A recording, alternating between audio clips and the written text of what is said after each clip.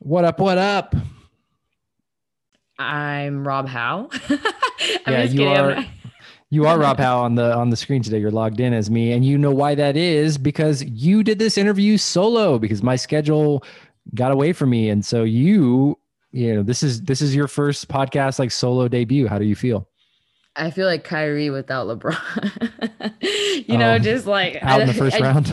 oh my God. I was just like, why? No, it was very unexpected, but I think that it went super, super well because she made it so easy. You guys, the people who come on our podcast are such amazing human beings that honestly we're not really doing a whole lot. Rob and I are just the lucky person who gets to talk to this amazing person.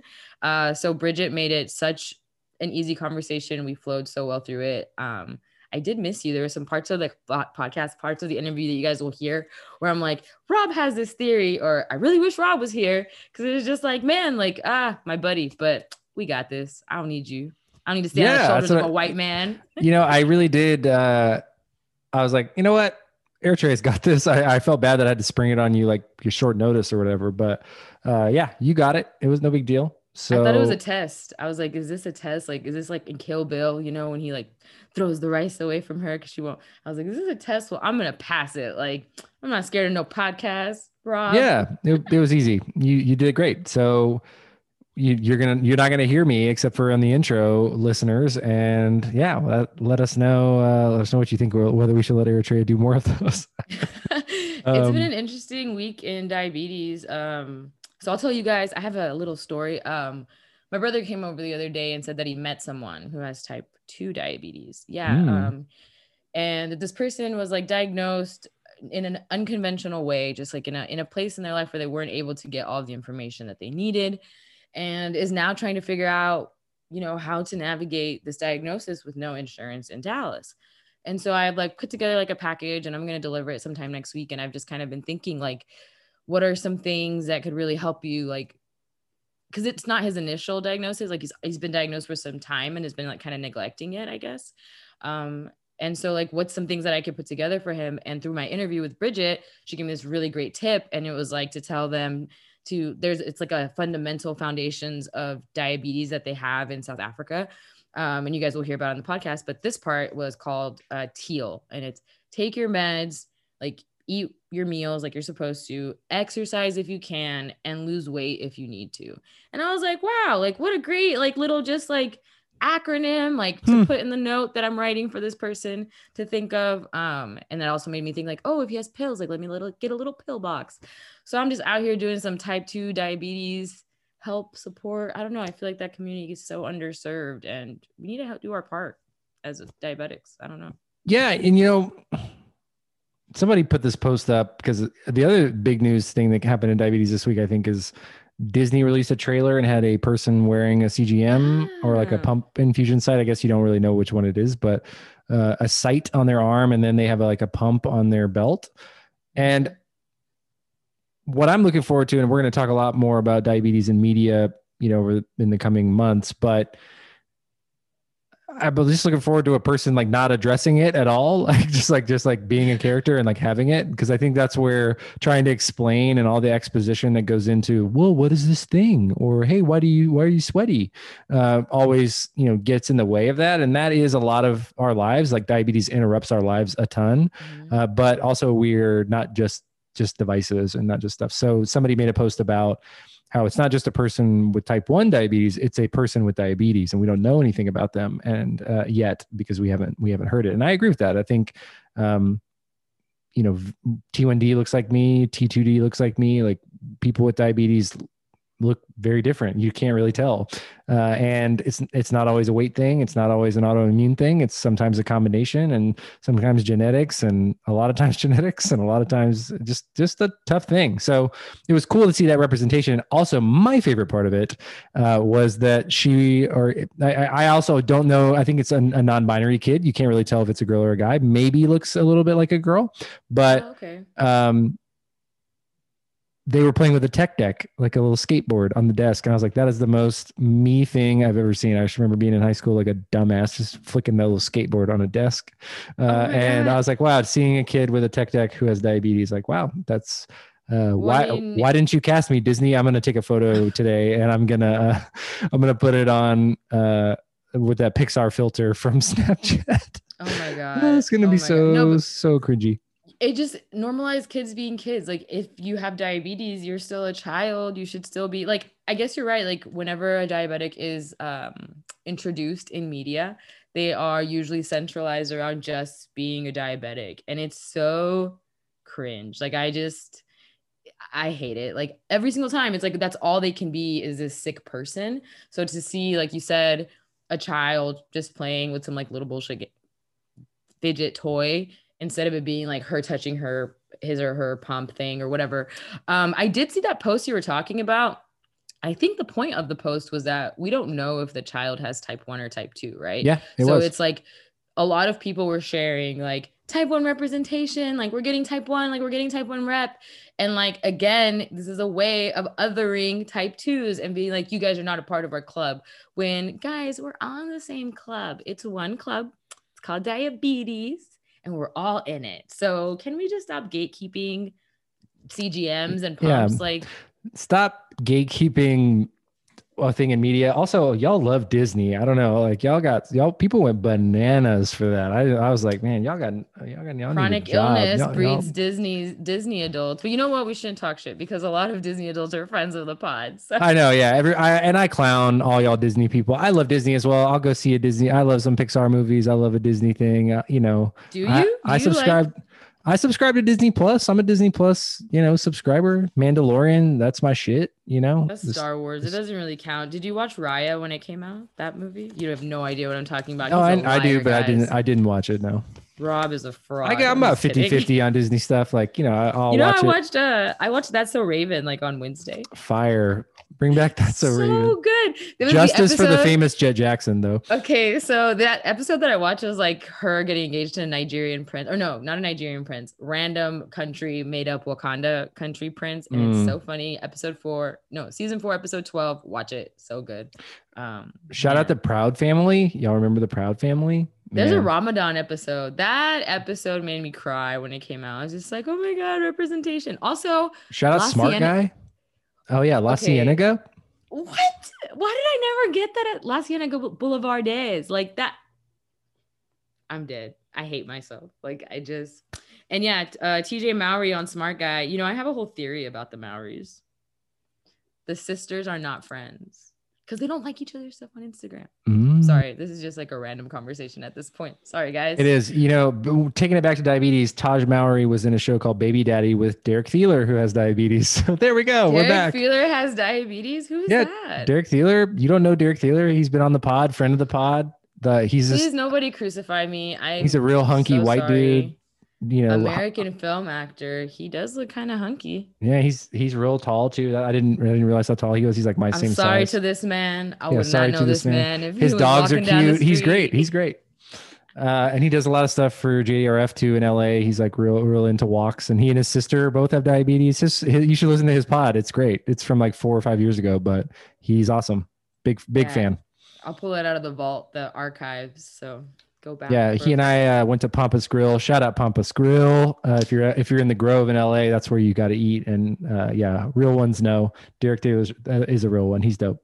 Oh my goodness. Okay, Rob. Anyway. So like, what's going on this week? Last week I talked about being a little bit down, feeling like kind of depressed. It was like a tough week, and I got that good therapy on Saturday. I got that good medicine, that talk therapy, this week I've just tried to be really grateful and some shit is going to be thrown your way. As sites are going to fail. Carbs are going to be miscounted.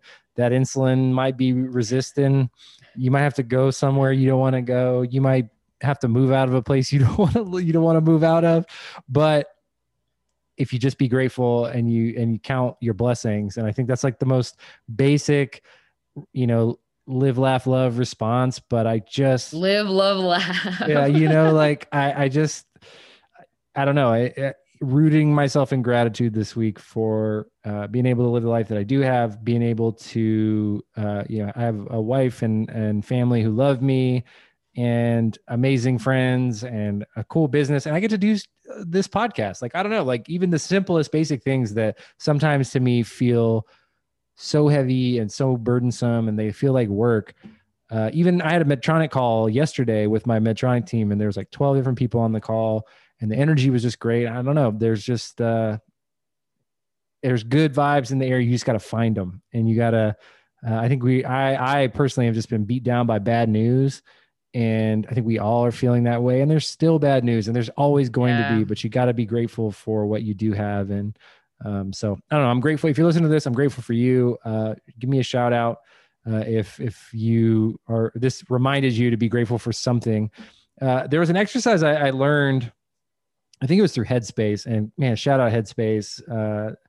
I did it like nonstop for a year. I probably should get back to it just to balance myself out, but maybe that'll come around. But yeah, it sounds like if you liked it and it was helpful. I want to say that even though sometimes it feels like you're super privileged or whatever, I think you should still be allowed to. Somebody once told me it's okay to cry. You just still have to try. Like, it's okay if it's hard. It's okay if you are down for the count and you just need to take a break. You know what I mean? Like, I think about that sometimes when I do these workouts now, and I'm just like, you know how you take breaks in between the reps because they're so fucking hard. Like, they're supposed to be hard. So take those 60 seconds or take that breath in your life, talk to your therapist, do Headspace, whatever, to bring you back to like who you are, which is like a grateful, kind person who just wants to like live their life, which is like what we're all trying to do really out here. So yeah, it's beautiful, man. Yeah, I mean, all that to say, because it's existing in the culture big time right now. Just look who creeping, look who crawling, still balling in the mix. It's me. I'm back here. Shout outs. I'm still tipping out here, y'all. I'm still tipping. I've been tipping. Just let you guys know. Like that huge white boy in Texas Tech. Did you see the Texas Tech polo? Yes, absolutely. That lives rent free in my mind because that is. I mean, in another life, that could have been me. That is you. I'm sure. Oh my goodness. I'll share this story. This doesn't matter to anyone, but I'll share it with you. In like 2011, I graduated from college. I was still living in like right near my college with some of my friends, and we had this big house. And one night we were all just like hanging out, nothing to do. We're like, yo, y'all just want to like bump Still Tipping on the back porch. And we were just bumping Swishahouse and Mike Jones really loud around like a campfire. And just like that. So when I tell you that literally 5 people sent me that video yesterday, I was like, damn, this content is made for me. So yeah, if you don't know what we're talking about, I'm sorry. Tell us about our guest. Like we have this amazing, you've already talked about she's an author. She's from South Africa. Her name is Bridget McNulty. She's an amazing human being. Everybody comes on our podcast is amazing, first of all. But she has a nonprofit organization called Sweet Life in South Africa, and it is the biggest nonprofit in South Africa about diabetes. And they like created this thing called the Diabetes Alliance, and they like sit on a board with basically everybody important in South Africa to create systemic change for diabetics. Like, it is like what she's doing is. I told her that she's like the Kylie Jenner of South Africa, which she thinks is hilarious. But like, to me, she disrupted their diabetes industry. She was like, no, we are not getting the right information to the right people, and we need to do a better job. And she's doing it. Man, Diabetes Alliance, that sounds like some Avengers stuff. I like that. I was about to say, she's Scarlett Johansson in this, just Black Widowing it all up. Like, and she's so like, just a beautiful person. Really awesome. The interview is great. I think you guys are going to love it. She tells us all about her diagnosis. And then we talk about the book that she wrote, which is called The Grief Handbook. It is out July 14th. So it's out now. You guys can get it on Amazon. And it's a guide through the worst days of your life, because sometimes I think what she talks about a lot in the book and what resonated with me is that there's sad shit that's going to happen all the time. Like, all the time. You could be grieving a loss without even knowing it. Like, you could get in a car accident and be totally fine and be sad about the car that you lost because you had plans, shit that you wanted to do in that car, even if it's just a car. And I'm just thinking of a random example, right? So grief is always going to happen because we're always going to have situations where we lose something. And I don't think we talk about enough how to navigate that grief. Like, yes, there are times where it's going to be a big grief, like the loss of a parent, the loss of a child, the loss of a loved one. But then there's other grief, like something that I really think about all the time is, and I think we talked about it before, is that loss of your future life that you've planned out for yourself when you're diagnosed with diabetes, whether you're a child or not. And like how you navigate that grief is so important. And I don't think we talk about it at all, ever. We just kind of ignore it. And that's weird. Well, I think it's also what's interesting to me is culturally in the West, we we move on from things too quickly, I think, without recognizing that they're over and celebrating them for what they are. And like you said, that car thing really, it reminded me of when I had my first car that I really loved was this orange Mazda 6, and I had black rims on it. I was ready for Dom Toretto to invite me in the family. I was trying to be family. And when it blew up, like the engine block cracked, and it was a sled after that. And I remember after I got a new car, like I had to ride my bike for 2 weeks to save a paycheck to get a down payment on a car because my credit was busted because of diabetes. We got to talk about that another time. Like I didn't even know it was like a medical bill because of diabetes. We could Man, we got to get a panel going about that. That is some trauma. Diabetes bought me a Rolls Royce. Anyway, sorry. Go ahead. No, okay. Well, yeah, it was the opposite of that. My credit score was 500, which first of all, abolish credit score. Second of all, a white man with a 500 credit score. I love it. So I had to ride my bike for 2 weeks. I also had to get the bike from my ex-girlfriend who had it at her house. So I had to the eggs. And I had not talked to her since we broke up. Anyway, trauma. Homie was down bad. I was down bad, but I was riding that bike. And anyway, when I finally got the car, I was like, hey, can I see my old car and get my stuff out of it? And they were like, sure. So I got a couple things out of it, and I touched it. I was like, goodbye. And I just remember. Did it have a name? My friends called it the Mazda Sex because it was nice. Hot fire. It was hot fire, and we were 18. But everyone can relate to that though. I think so. I totaled my first car, and his name was Tony, and he was R.I.P. maroon. Tony Stark. Miss him every day. He was a really nice Honda Cross, like the crossover, the weirdo Honda that they made. Anyway, the point is that he died. And when he died, it was only 8 months after I got him. And I was so sad. I had so many plans for this bitch. I was going to live in it. I was going to take it places. I was free from my parents. And no, that's not what happened. So I think that when you lose something, you go through these feelings. And I don't think we really talk about, nobody in school ever is how to cope when something sad happens. They're just here's life. Do it how you can. What the fuck? And not to get back to live, laugh, love culture, but don't cry because it's over, smile because it happened. It's a real thing. Bear with me. Don't completely tune me out yet. Don't really tune me out. It really is back to gratitude. You had that weird Honda crossover and it died. I had a car. There were 2 10s in the trunk. We played a lot of still tipping on it. I had the windows down. I had a cold air intake on that mug. I swear I was ready to be Paul Walker's stunt double. I was so ready for it. And then it went away, and I had a car that wasn't as cool as that one afterwards because that's all I could afford. But it was way better than that bike. That bike was trash. That bike was trash. Did you give it back to your ex? Here you go. No, it was mine. She just had it, and she had used it while we were dating. And then I had to walk it down to 7-Eleven. Shout out 7-Eleven, and pump it up on the air pump.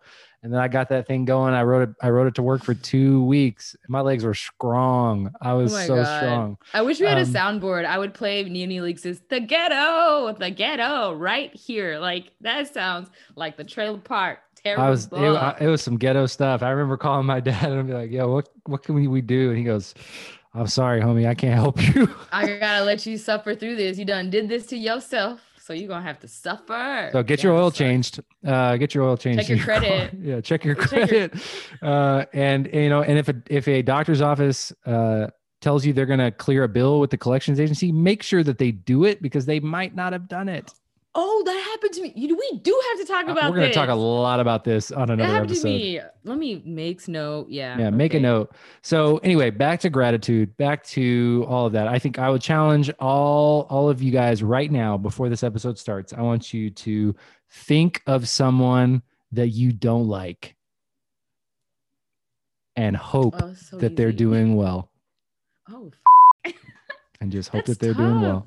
Wow. Okay. Now, so do that right now. You don't like. Think about somebody you don't like, or that someone who has wronged you, and just hope they're doing well. Hold a space in your heart that they're doing well, and let it go. Let it go. Okay, you're gonna hear this amazing interview coming up, and this has been Diabetics Doing Things. Enjoy Eritrea's first new episode. What's up, guys? I got a very important announcement for you today. Not only is this episode sponsored by TypeZero Health, but TypeZero is now our official fitness partner of Diabetics Doing Things. And that's exciting for me because if you can hear, I'm actually mixing up some TypeZero NO Booster in my shaker cup right now because I'm about to go work out like I normally do late in the day. And what I want to tell you first about Type Zero is that for people with diabetes, you can get the boost and the pump you need to crush your workout without having to worry about spiking your blood sugar because Type Zero's NO booster is clean. It's caffeine free. It uses natural ingredients, no artificial flavors or colors. And it doesn't spike your blood sugar, but it gets you the pump you need.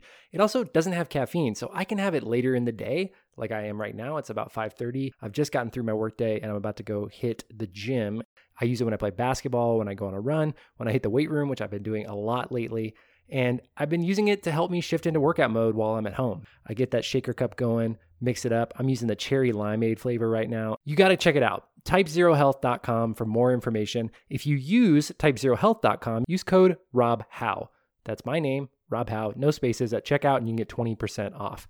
Type Zero is a T1D owned business, and you know how I love T1D owned businesses. Check out episode 132 for my interview with the founder of Type Zero, John Jensen. You can hear his story there.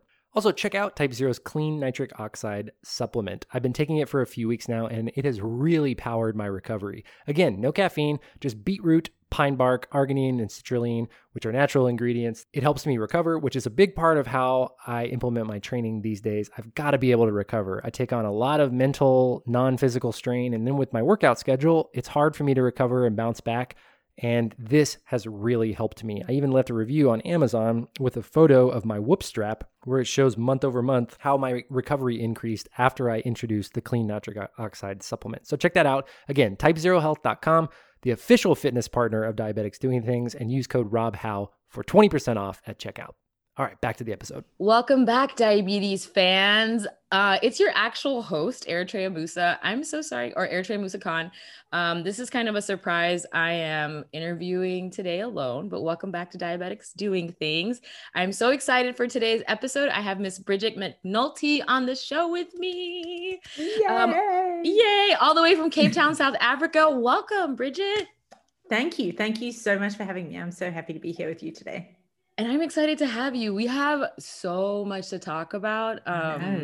Before we even started recording, Bridget and I were already going ham because we have a very good relationship, already good friendship. So I'm just excited to have her here and to just really dig into your story. Yeah. So all the way from South Africa. Geez. So are you from Cape Town? Is that where you're born and raised?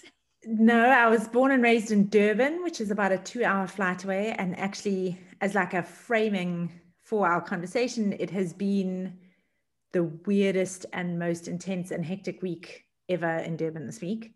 We had civil unrest breaking out at the beginning of the week on Monday, and my dad still lives in Durban and many of my friends do, so it has been a super stressful week. So my body's been flooded with cortisol, haven't been sleeping properly, blood sugar has not been particularly happy. But I'm very happy to be here now and like taking a pause. It's early evening here, so it's the end of the week. It's a good time to exhale. Oh man. So it's so interesting. Before we got on the call, you started telling me about the civil unrest, and I had not seen it on Twitter. It's not been on the TikTok. So I mean, can you tell us a little bit about what's going on? I'm not really even sure. So we're not really even sure either.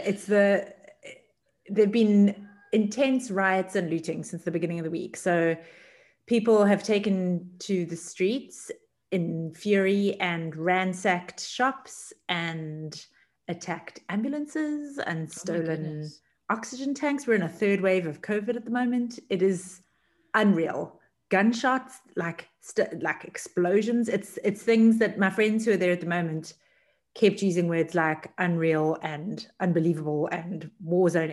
It's just so intense, and no one really knows. Like, so I don't want to get into the details because I'm not a political analyst, but it is political, and it's about our former president, Jacob Zuma, who stole a lot of money from the country and was finally convicted. And as the jail cell closed on him, all hell broke loose. But it's such a helpless feeling being at a distance and like the shock and disbelief. I feel like the whole country's in a state of collective grief at the moment. And like the diabetics who are in Durban, I just posted earlier, we managed to find a solution earlier today. People who need insulin, and we're going to go pick it up from their pharmacy, and now the pharmacies have all been cleared out. So there is a solution that I just posted today. Wow. So thank God for social media too. Hey, what did we do in the before time? Yeah, no, seriously. And we're going to get to how you have your platform and this society that you have in South Africa for diabetes and all of that. Before we get there, I guess let's go backwards a little bit. Let's go back in time, rev up the time machine. Tell me about your diagnosis and your type 1 and how that even started. So I was diagnosed when I was 25, and it was a very dramatic diagnosis. I was apparently 3 days away from a coma, they told me.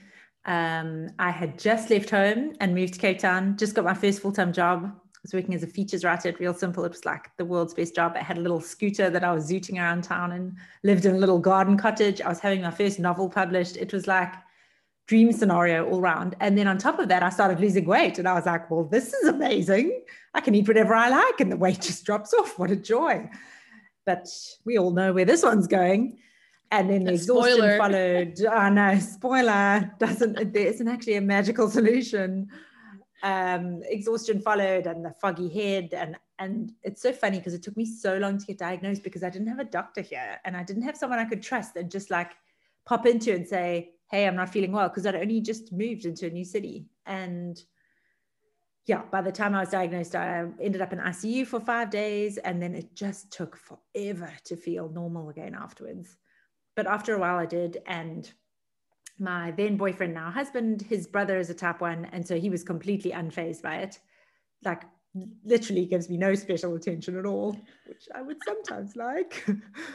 And so we settled into a rhythm fairly easily. And we had always wanted to do this big 6-month trip around Southeast Asia and South America. And we decided we were going to do it anyway. And so we went on this big trip and we used it as a kind of like a positive awareness that even if you're diabetic doesn't mean you can't travel, doesn't mean you can't follow your dreams, you can still do everything. It was awesome. And while we were on that trip, we decided we should start Sweet Life. So in the beginning, we started it as a magazine, which was so lovely. And I'm ambitious, still very passionate about print. Yeah. I love print.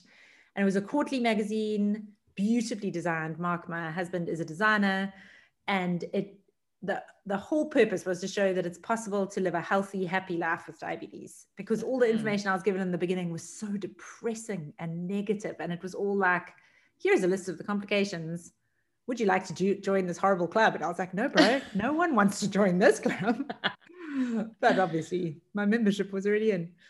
And then we did 5 years of the magazine, so 20 issues. And we always had a Facebook page and a website, but then we moved everything online. And at first I was so sad to lose the print magazine, but actually online you can have conversations. You can ask people stuff and respond, and it becomes actually a community. And so we've been going for 10 years this year, and we are now Sweet Life Diabetes Community, which is a nonprofit and a public benefit organization. And yeah, we can get into that later. I can talk about Sweet Life all day long. Oh my God. But it has ended up being, it's ended up being positive, because I don't think you can start something like that if you haven't lived through it, and if you're not living through the challenges of type 1 every day, or of living with diabetes every day, because it's for type 1s and type 2s. Yeah, absolutely. It sounds like your husband was your first big supporter. Like, I know that the special diabetes attention wasn't there because he has a brother with diabetes, but to me, this is just what I'm hearing. You can tell me if I'm wrong or wrong. All of the doctors and medical opinions are just like, okay, now your life is on pause. And your husband was like, actually, not at all. I have a brother who lives a completely normal life. You will be fine, baby. I got you. So it sounds like he was the first guy to be like, actually, you can do whatever you want, and I'm going to show you can. Yeah, and I didn't even know that he articulated it. He just didn't give me special attention. So we had a trip booked to Malawi, maybe 2 or 3. I got diagnosed in October, and we were going for Christmas. We were going for Christmas and New Year to this super deserted island on Lake Malawi that took a 2-day passenger boat, but a very, very budget it was a steamboat that you slept on the top deck of. And the plan was to go there and hang out on the beach and learn how to scuba dive. And I was like, this sounds like a perfectly reasonable thing for someone who's been diagnosed with diabetes to do for 2 months. And he was like, well, why wouldn't it be? And I didn't have an endocrinologist yet. So I didn't have anyone to be like, maybe not the best time. And then to make matters even more insane, you had to be on malaria medication. And I, for some reason, went on to Lariam, which makes you slightly crazy. Like the side effects are gentle psychosis. What? I don't think they let you use it anymore because it's like, I was saying we've never heard of it in the US. What is that? It's been like, so this was a long time ago. This was like 15 years ago. But even at the time, it was like don't choose this one. There are many other ones that don't make you feel crazy. And I remember sitting at the bottom of Lake Malawi and looking up and feeling like the water was pressing down on me. And I was like, I don't know if this is what scuba diving is supposed to feel like.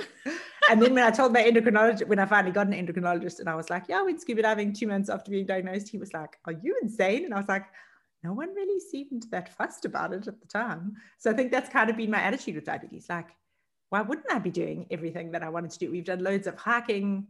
We walked 500 kilometers of the Camino de Santiago in Spain. Like, I just don't see why it should stop you from doing anything. But I think that's easier when you're diagnosed older too. I think so, but I don't know. I was diagnosed at 8, and I really wish Rob was here. He has this theory about how those first conversations that you have when you're diagnosed are so important to like how your mind forms its ideas of what you can and cannot do. So it sounds like, so even though you were having all those like maybe not so uplifting conversations, you had someone in your corner and you had a built-in diabetic best friend, because like if you had questions, you could just ask your brother-in-law. Do you guys still like connect over that? And is that like y'all's little thing? He doesn't talk about it that much because he was diagnosed, I think even younger than you, like 6, but it was completely not a factor for him. Like he's just like, oh, it's just this thing I have to do. He like really doesn't treat it as a disability at all. No. It's a man thing. They compartmentalize it. They're like, diabetes is just like this, it's just like having hair. And I'm like, listen, man, it's not like. He doesn't chat about it much, but it was very helpful to have that. Like I always knew that if, like I remember calling him the first time I had a low and I was like, my blood sugar's low. What the hell am I supposed to do now? And he was like, eat something sweet. And I was like, be more specific. What does that mean? I was so excited when I first discovered that you could eat sweet stuff when you went low. And then, of course, I'm sure everyone does this, like completely overreacted and binged on all the things I'd been missing. I know people still do that for like years at a time. Like people do that forever. I think I've been diabetic long enough now that like a 50 is so bad. I'll just share this, but I don't feel low at 50. That's bad. I don't feel low until I'm like 41 or 40. I have like no low symptoms, but I used to like save all my sweets for then. So like if I was 70, I'd be like, now I'm going to eat some Starburst. If I was 65, it's like, now I'm going to have some ice cream. So I probably am experienced enough that I just like keep my snacks for when I'm low. But anyway, diabetes is fun. It can be fun. So from there, we're having a fun conversation. No, I like the community aspect. I'll take that. Absolutely. And it seems like you're like a community leader. You give me leader vibes with just how you are. But so the magazine was the inspiration, right? Like I already work at a magazine, so I want to like create a newsletter for diabetics. And then from there, it just 5 years later, it jumped into let's take this online, or how did we navigate? So it was online the whole time, but it feels like a long time ago. So it was 2011 that we started. But that was like in tech years, that was several lifetimes ago. Like the fact that we started a Facebook page was revolutionary at that stage in South Africa, because Facebook took a while to get here. But the community aspect, so what really shifted for us was when we became a nonprofit, because then we had all the information on the website, but we were kind of in this in-between zone of like, well, who are we speaking to? Because South Africa's got the diabetes situation here is just so complicated and so messed up, and half of all people with diabetes are undiagnosed, which I think is fairly consistent in many countries, but our pre-diabetes numbers are bananas. It's like 2/3 of the population are in the pre-diabetes range, and it's the number 1 killer of women in South Africa. A non-lethal, completely manageable condition is the number 1 killer of women in South Africa, which blows my mind. So once we got those stats, we were like, why is this not front page news? First question. Second question, how is a manageable condition, so it's type 2 diabetes, and preventable if you catch it early enough, how is this killing more people than anything else? And so that's really our focus, is on diabetes education that's accessible and that's getting to the right people and that connects with people in the right way. Because we have 11 official languages, so you can't just be putting everything in English, and our health literacy levels are not very high. And so we have to kind of strike this magic balance. And we've started working with the National Department of Health in the last couple of years, and it's just so exciting what's possible. And I think that's what's kind of glorious about South Africa. We've all been reminding ourselves of the amazing things about our country this week because it's been such a hard week. But one of the things that is really special about here is that I got a meeting with the head of non-communicable diseases, the director and the deputy director of non-communicable diseases at the National Department of Health by sending an email.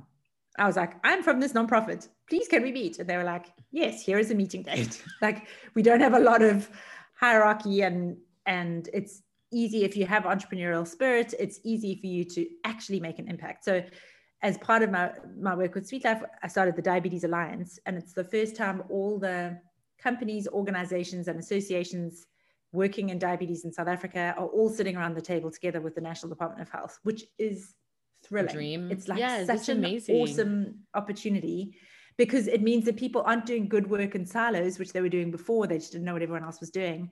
Now we can all work together. It's so rad. And so there's enormous problems, but there's also enormous opportunities.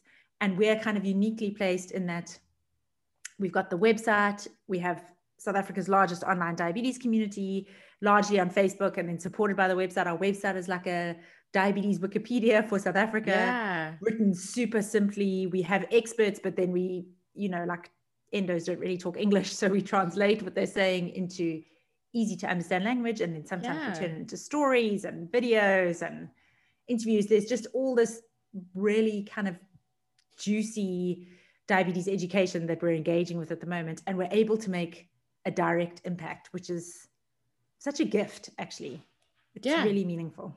And you're literally like, there's no middle, because like you are the diabetic, you're the diabetic person collecting the diabetic information to spread to more diabetics. So it's I told you're the Kylie Jenner of your space. I told Bridget this before we got, and she was like, is that a good thing? And I was like, yes, you've completely disrupted the diabetes space in South Africa. It sounds so revolutionary to me, and it's absolutely literally what we're trying to do in America, but it's just so hard because we have so much bureaucracy and, like you said, just paperwork that you have to do before you can get a meeting with somebody. So now that you have all interesting. Tell me. I think so. I studied in the States, and I loved my time in the States, and I did a creative writing degree. And then I left and came home and wrote and published a novel when I was 25. And all my friends who had done creative writing degrees with were like, tell us how you did this. Don't you have to be in like literary magazines? Don't you have to publish short stories in literary magazines before you can get an agent? And then the agent goes knocking on doors at publishers. And I was like, no, I sent my manuscript to a publisher, and the publisher was like, oh, we like your work, let's publish it.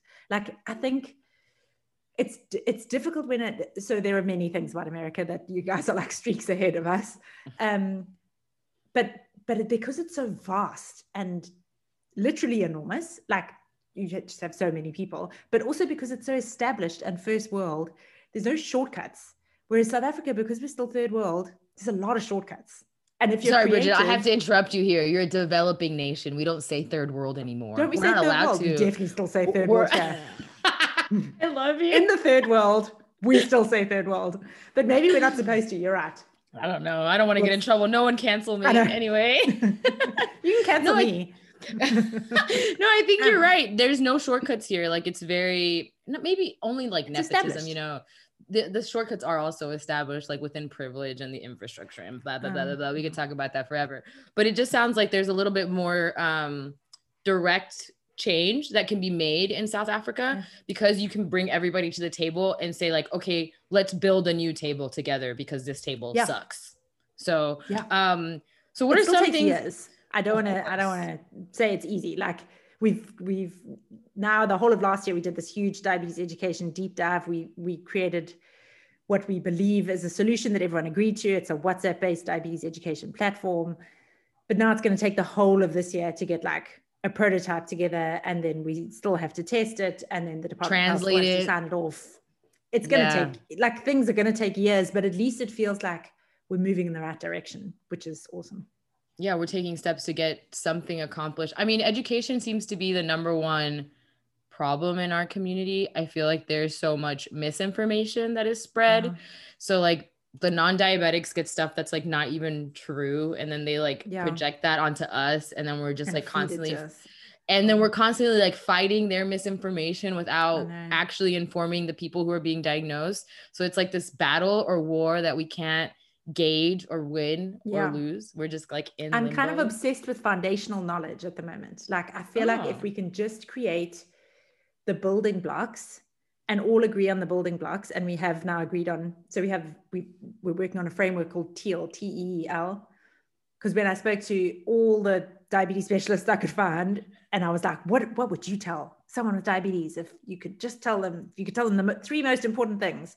And they all kind of said the same thing. And so it's T is take your medication, E is eat healthy food, exercise a little each day, and lose weight if you need to. So that's our foundation now, and then we can build on that.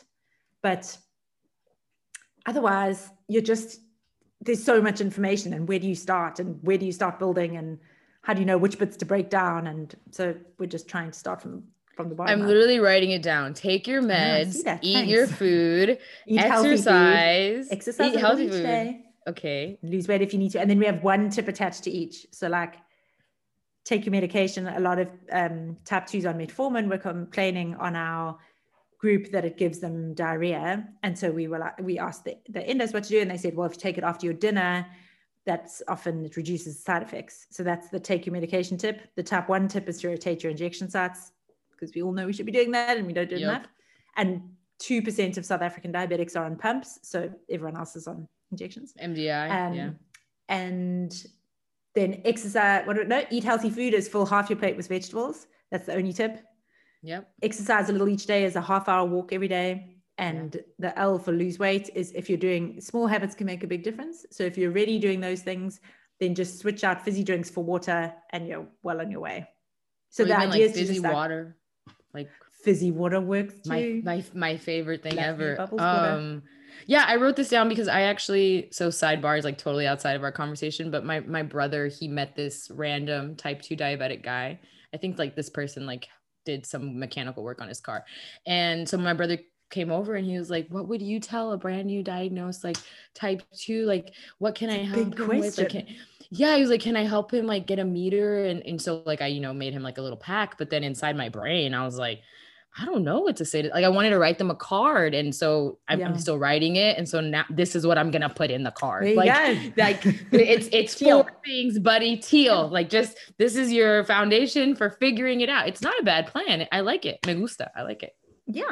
Because then once you've got that, then you can get more sophisticated and you can add in deeper knowledge and that kind of thing. But if you don't have those 4 ingredients, you're screwed. So let's just get those right. And those are a really big behavior change for a lot of people. Yeah, I think somebody a long time ago, I want to say it was Elle Woods, but if I was wrong, Legally Blonde, but if I was wrong, I'm wrong. But she's like, building blocks, like the fundamentals are the building blocks of fun. So like you can't enjoy your diabetes if you don't have this. But that makes so much sense to me because like diabetes sucks. Like you're never going to enjoy it. But basically like you can't enjoy your life if you don't have these fundamental building blocks of diabetes. Yeah, I get it. Use that. Thanks. I'll use that. You're welcome. But talking about everything, nothing. So you have your society, you're doing the nonprofit thing in South Africa. You're also like a mom, like you have your kiddos, your wife, your daughter. Tell me a little bit more about like your family life and things like that. So I am the youngest of 4 kids. I have 3 older brothers and we all really like each other, which feels kind of like a miracle. We all grew up in Durban and now we all live in Cape Town, all the kids.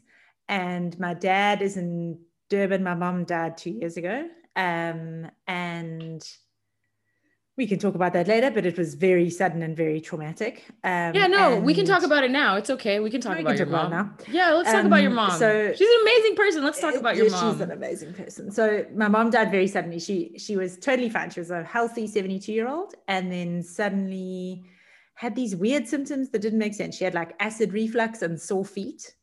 And I was like, I can't find, like I was being Dr. Google and being like, these 2 things do not relate to each other. And the doctor kept telling her she was fine, her GP, and then she suddenly lost a lot of weight and got very tired. And so we got worried and sent her off for a battery of blood tests to a specialist physician. And they came back saying she was full of cancer. And so she was rushed to the hospital and turned out to be 4 kinds of cancer. So she had an esophageal tumor that had metastasized to her stomach, liver, and brain. And the day we were told that, the doctor used the words, the worst possible scenario, which doctors are not prone to do. And she had a stroke that day and died 10 days later, 10 days after that. So 13 days from the day she was given the diagnosis, she died. And my brothers and my dad and I were just reeling. And like you said, I'm a mom as well. My kids were not yet 3 and not yet 5 at the time. So they're now almost 5 and almost 7. And we all made that. So I flew to Durban the next day as soon as we got the initial diagnosis. And then all my brothers and all the kids made the exodus. But it was like a very badly scripted movie, how over the top things were. So there's 6 nieces and nephews all together. One of my nieces got, or including my kids, one of my nieces started vomiting uncontrollably and couldn't stop for 6 days. And so she was in hospital. My poor brother was going from her, like the pediatric ward to the cancer ward and back again. And all the other kids got rotavirus, which is this like horrible vomiting and diarrhea bug. And so they were all sick. And then the day we brought my mom home, we brought her home for a week, the week that before she died. And the house next door to us that had been standing for 30 years, it's our childhood home, the house next door, the day we brought her home, they brought in a wrecking ball and earth movers and demolished the house and started ripping up mature trees. And I was like, symbolism is a little over the top. If this was a movie, I'd be like, come off it. And then 2 days before she died, her dog, who I had bought her as a replacement daughter when I left home, committed suicide by jumping in the pool. You told me that. You told me that before, and I laughed because I did not believe it. Like it was, I know, the first conversation Bridget and I ever had. She tells me the story, and that's like, that's the bit everyone remembers. I'm like, bro, like all the other stuff is hectic too, but that was the final straw. Okay, well, tell us how the dog. Yappy. She was a yappy sausage dog, Cherry. I loved her. She was a yappy sausage dog who was always yapping to get attention, and she could swim. And one night, like late evening, she went down to the pool and jumped in, didn't make a sound, and didn't try to swim. And we were just like, oh my God. And like trying to hide it from the kids the next morning. And we had to do like a little service for her, but distract them all. It was like one horror after the next. And then my mom died. And then we came home and I was like, well, now what am I supposed to do? And we were so close because I was the only girl, but we were also like, if you see pictures of her, like we looked very similar. We dressed similar. We like shared clothes and jewelry and like did daily check-ins. Yeah, she was my compass. And so I'm a reader and a writer. And so I read everything I could find. And grief books are just kind of sucky. Like they were either very depressing or religious, which I didn't want, or deeply philosophical, which my brain just couldn't handle because when you're grieving, your brain gets so foggy. Yeah. Or like grief counseling books. And I just wanted something to be like, oh, this is so hard. This really sucks. I'm so sorry. And like, here's some space for you to vent a little because you go a little crazy. Well, I definitely did. And other people said the same. Like there's things that you just can't get over, like little details that you just latch onto and can't get over. And I think it's so important to write that down. But it's hard to look at a blank journal and be like, okay, like let me begin at the beginning. That's too scary. So I couldn't find the book that I wanted, and so I wrote it. And I think it's beautiful. It was no.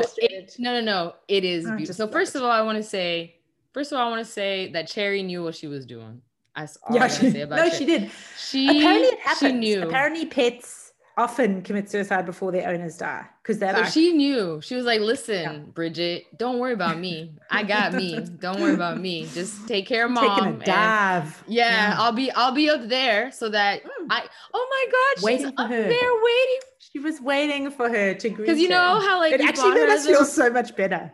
Like you bought her as a replacement daughter because like okay Yeah. maybe because I've been through my own grief, like sometimes I think about like my baby and I'm like I'm not so much worried about how much I miss them, but I'm more like what if you miss me, like I hope someone's there with you. So it's like it makes me think that Cherry was like don't worry, like I'll go first so that I'll be here to catch her when she gets here. I got you, Bridget, like okay, so first of all your book is, I'm gonna say the F word. This book is fucking beautiful, and it's so good. I cried so many times, and it was not because I was sad. It's because I was understood. Like there were so many parts of the book that I just like was like, oh my god, Bridget. Like at the beginning, you talked about how it gives me goosebumps. It's exactly what I wanted. Like you talked about how like you would walk down the street and you would see people who have a mom, and you or like you would gauge their age.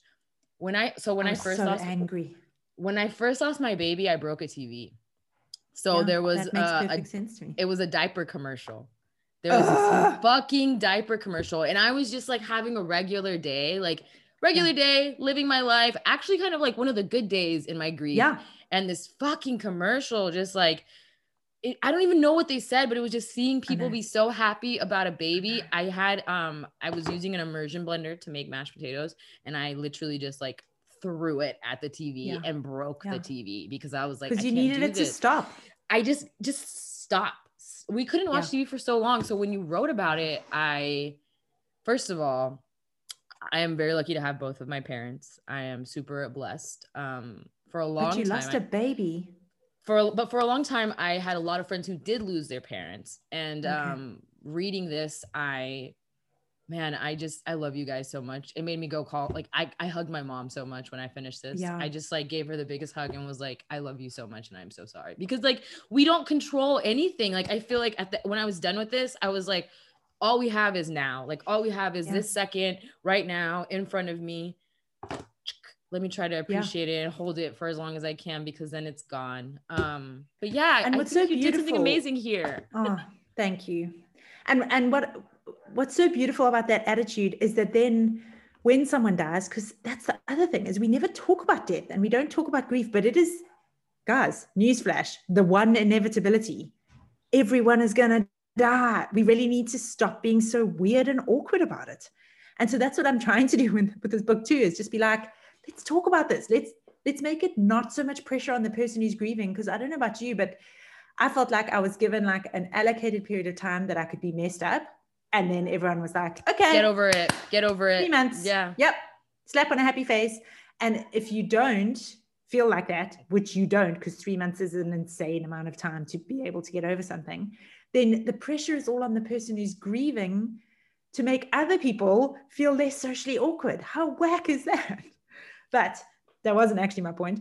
My point was that what is so beautiful about that attitude of let's tell the people we love that we love them, let's be in the moment, is that then when someone dies, you're not left with all this crazy regret and like, oh, I wish I'd done this. And that has actually been a really beautiful legacy from my mom, because she told us how much she loved us obsessively. Like she would just randomly of a Tuesday morning send like the most beautiful message, just being like, I'm so lucky to be your mom, and I just want to let you know that I think you're doing a great job. And I'd be like, oh, this is lovely. But when she died, like, so she couldn't speak after she had the stroke, she couldn't speak properly. She could still say I love you, but she couldn't speak properly. And it didn't matter as much as it would have if, I mean, we felt cheated, but it's not that there was anything to say. Like none of us had anything that had to be said because it had all been said. And that's a beautiful way to live life and to end life, I think. But the thing I love about the book, and it was such a gift for me to write because it was such therapy to get it out on the page and to feel as if I could chart some kind of pass through the waters. But then I'm not an illustrator, and so I drew these terrible illustrations. So I can draw really good like stars, hearts, flowers, and rainbows. I peaked at 8. Gotcha. And I was amazing at 8. Like my pictures at 8 were beyond anyone. But then that was it. Like that's as far as my talent reaches. And so I just got a Sharpie and was like drawing out these pictures of what I thought it should look like. But then I got this local Cape Town illustrator, Lauren Fowler, to turn them into real illustrations. And it makes such a difference because she's just so good. And it feels to me like the actual physical print book feels understanding, because it offers a space to feel as shitty as you want to. And it's so hard to talk to people about grief too, not only because they're so awkward, but because you see the sympathy in their eyes. And then you're like, oh my God, I am a basket case. Like, but I mean, it's like, it's so sad because it's like a way, and I talk about this all the time, but humans love othering. Like when you're like, oh, my mom died. Okay, well, that hasn't happened to me. But like, girl, it's gonna happen. It's gonna happen to me. It's gonna happen. Yeah. Something that my parents are in Mexico, something that we say as Mexicans is like, we're all gonna eat shit one day, which is bad. Like, that's not the way we should say it. But like, it's true. Same. So it's about, and you never know when. Like, that's the thing is like, you lost your mom. When you lost your mom, she'd been alive for 73 years and then you lost her in 13 days. You know what I mean? And like, for some people, you know, I lost a friend when I was 16. We were both 16 and he passed away and I never got over it. Like, I still think about him all the time. And it's just, and I read your book and I was like, this is why, because grief is not linear. Like, it's not this straight, perfect beginning to end. And you can't achieve it. You can't be like, tick, I'm done. No. Like, it doesn't ever go away. You know, the most helpful thing to me about age, because I felt very cheated that she was only 72 years old. And my dad kept saying that he felt cheated out of a decade with her. And that was one of the things we couldn't get over, that like, she was fine and then she was gone. And so why didn't she get to live longer? And I was reading, I don't know if you've read any of Cheryl Strayed's work. She does that Dear Sugar column and she's put them all into a book called Tiny Beautiful Things. It's beautiful. You should read it. Okay. People write in with these impossible problems and then she like creatively unpacks them. It's so beautiful. And one of the guys who wrote in was a dad who said his son had been killed in a car crash when he was 22 years old and he just couldn't move on. And I was like, I feel you, bro. How are you supposed to move on? And she writes in this beautiful letter, but in the middle of it, she says, your son's life was 22 years long. Your son's life was 22 years long. Your son's life was 22 years long. And I was just like, that's it. Like, you get a length of life and it sucks if it's not the length you wanted it to be. But the Buddhists believe you get a certain number of breaths. Once you've taken that certain number of breaths, your ticket is up and you go. And it helps to not feel so angsty about it. Like, I felt like something was wrong. Like the world was tilted wrong. Yeah. And that really helped me to just be like, okay, this is just something. I think it's something you write about too. It's like, how does everything just keep going when my world has completely fallen apart? Like you called your mom your compass. Like, I so get that. Like but you know, when I talked to my mom about this, because I really did talk to her because I was so sad, Bridget. I was just like, oh my God. She was like, honestly, it sounds like her mom did a really good job of preparing her for her to go, even though Bridget didn't see, like, even though you didn't know that she was getting you ready for her departure, like, that's all your parent really can do for you is like prepare you for them to leave this earth. And like my whole life, my mom has always just said, like, when she, because I've always asked her, like, what do I do when you die? And she's like, bury me. Like, don't worry about it, just bury me. And so when I told her about all this stuff, she was just like, her mom did a really good job. Like, she should know that. Like, her mom did a great job with her, and that, like, she's leaving some. Thanks, like, this is your mom's legacy. Yeah, her name is Edna. So shout out Edna. Thanks, Edna. She's probably in Panama right now. Great name. Yeah, she's so funny. But anyway, I feel like this is your mom's legacy. Like, you are. Oh my God. Ooh, friend. And my kids, and like my son's name is the same as her dad's name, and he was born 3 days before.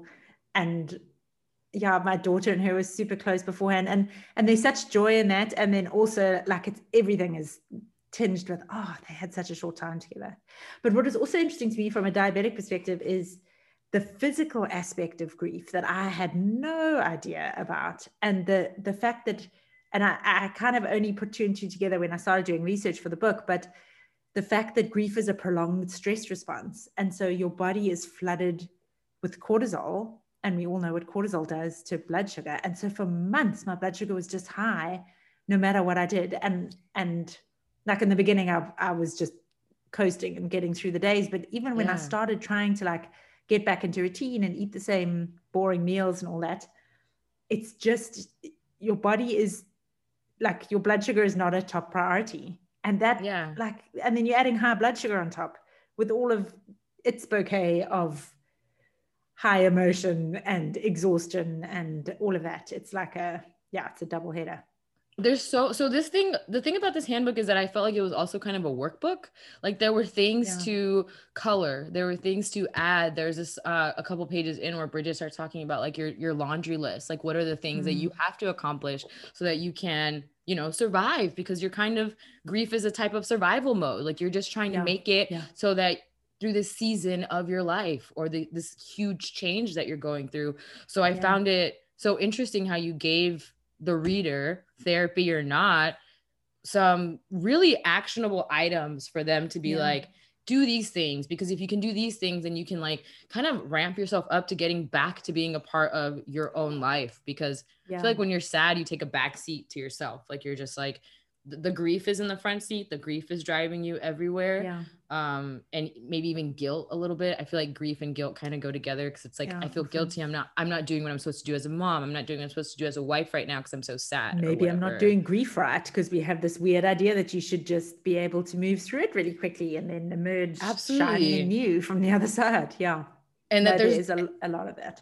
Or that grief has to be defined by like, and you talk about it in here too, like by just death, because it's like, you can grieve other things like COVID, like that. Let's talk about the grief of losing a year of our lives. Like, let's talk about that. Jeez. And also I think there's there's something about, that's also why this whole situation this week in South Africa has felt so familiar, is it's the grief of something happening that you never imagined could happen. Because even though we know conceptually that people are going to die, we don't know how, and we can't imagine it. But it's also, to me, so there's that like shock and disbelief. But to me, it's the future you had mapped out in your head being ripped away from you. And I think when you lose a child, that must be even more profound, because you've got this whole vision of your future together, and then that's gone. And I think there are smaller echoes of that in, like you said, in like COVID, that like none of us got to do the things we wanted to do. And we're on like a year and a half now. We're in lockdown again, a year and a half in. And there's the same kind of flavor in unemployment, and like if you get retrenched or divorce, or what about, is there the same type of flavor in a diabetes diagnosis? Because as a person who was diagnosed at 25, were you like, did you grieve the loss of that life that you thought maybe you'd have? That's so interesting. I haven't thought about that at all. I mean, I suppose it is the kind of thing, because it's your future, and it's the ground that you thought was stable. Like I do remember very acutely feeling as if my body had failed me. And I was like, I didn't even know my body could fail me. Like it had just been something I had taken for granted forever, that would always be there and always work. And then suddenly I was like, this is a profound failing. Like if I can't trust my body, what can I trust? And so it is the same thing. It's the ground you thought was solid not being solid at all. And how do you accept that and move on from it? And that's why I wanted the exercises to be simple too, is that I think society, and this is like international society, it's not based on a country, gives us big lofty goals, and then we fail them if we're struggling in life in any way. And then we feel worse about ourselves while we're struggling. So if we can just give ourselves like tiny manageable tasks, that's all you can aim for. And so that's why one of the strong themes is one day at a time. And anytime someone is struggling with diabetes, I always say to them, one day at a time. And sometimes one day is actually too much, and you've got to be doing like half a day at a time. And I think it's so important that we talk about that, and that we don't only present the bright, shiny versions of ourselves who have spectacular time and range and don't struggle with diabetes. And it doesn't stop me from climbing mountains. It can both not stop you from climbing mountains and be really hard. And that's fine. Like that's part of the package. Yeah, no, I think that you're right. We talk about it a lot in the podcast, how like there seems to be an attitude of almost like toxic positivity in the disabled community, where it's like, if you're not killing it every single day, you're not doing a good job. And it's like, bro, we all live on like this spectrum of having a hard time. Like we're literally managing a chronic illness that we will never get better from. So you're doing a great job. Like the fact that you woke up today, you're killing it, friend. That's how I feel about it. Like you got a workout in, cool. Didn't get it in, cool. Who cares? Are you here today? That's what I care about. You woke up today. Trying. Yeah. Or if you didn't try today, you could try tomorrow or the next day or next year. Like, it's your life. Live it to the best that you can do. Like, but yeah, the book is called The Grief Handbook, A Guide Through the Worst Days of Your Life. Bridget McNulty, you're an amazing human being. I cannot wait for your takeover. Your blog is, I can already like, I can imagine what it's going to be on. I'm very anxious about the takeover. I'm kind of an Instagram noob. I know you have a private account. I was like, no, I have a real one too. No, I've got a public one too. I'll follow you from the public one. So for years, I had a private account because it was just like, what was it? My brother's was kids and skies mostly. And I was like, yeah, that sounds good. I take photos of kids and skies mostly. But no, I have a real one now. I have one that I started for the Grief Handbook, Ms. Bridget McNulty. Okay, great. Because I love Instagram because you can like do little thoughtful reflections on life, which I really enjoy. And then we have a Sweet Life one too, sweetlife.org.za. But I'm a noob in that I can do the writing bit and I can do the photo bit, but like I've only just learned how to do stories and reels and all that jazz. So I don't even do low reels. Expectations. No. Expectations going in. My expectations are just to get Bridget on the internet because honestly, you are fabulous. Don't even worry about reels and TikToks and all that extra. We don't even do that. I got so overwhelmed by the amount of noise. I like opened the app and went, and closed it again. It's a lot of dancing. It's a lot of talk. It's too much I don't stimulation know. For me. I'm like, let's just dim the lights a little and talk slowly. TikTok is a brand new, it's a new monster that I won't even, I get on there, but it's just honestly bullshit. But I'm so happy you came and I'm so happy we got to have this conversation. And I will list all of Bridget's information in our show notes. Thank you guys for listening. Please pay attention to her takeover. It's coming up. Keep it locked, as Rob likes to say.